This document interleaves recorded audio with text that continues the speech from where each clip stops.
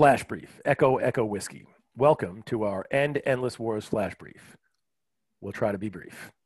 Today's End Endless Wars Brief is in honor of Specialist Joshua Strickland, Staff Sergeant Timothy McGill, and Staff Sergeant Liam Nevins. These three soldiers died on September 21st, 2013 on Forward Operating Base Shank in the Logar province of Afghanistan, when one of the Afghan National Army soldiers they were training turned his weapon on these Americans, killing all three. The war was 12 years old. I'm Ray Hoskins. And I'm John Burns, and this is Echo Echo Whiskey.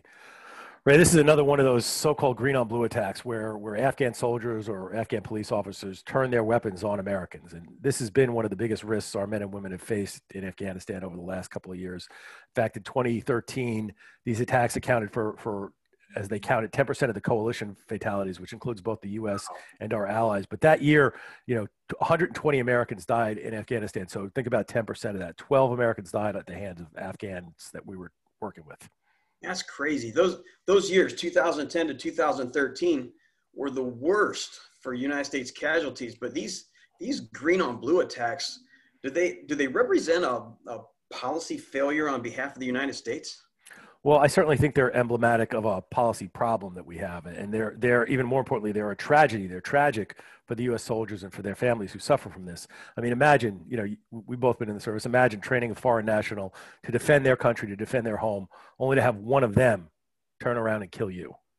So we started talking a couple days ago about primacy. How is primacy at fault in this? Well, as Barry Posen, the author, points out in his book, Restraint, the U.S. is a large, wealthy, militarily powerful state capable of easily defending its own territorial integrity and capable of securing its national interests.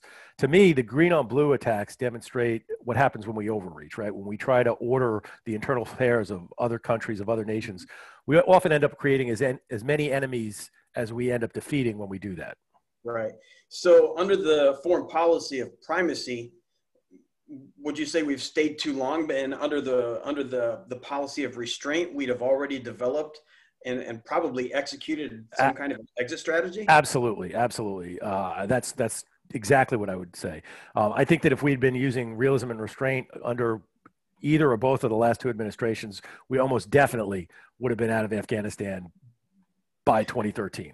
Well, Posen's book on restraint, again, the author's name is Barry Posen, and the name of the book is Restraint, Restraint.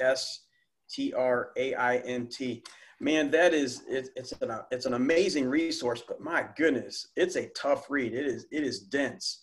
So what can listeners do if they don't have time to read this? It's a great book, Ray. I agree. I have a degree in international relations, and it was dense for me when I first read it. So I agree with you. And I continue to recommend that kind of as a resource, our listeners tune into our friends' Top Priority podcasts on foreign policy. There's a link in the episode description to the original one, or you can find it a couple of days back on CVA, Concerned Veterans for America's Facebook page.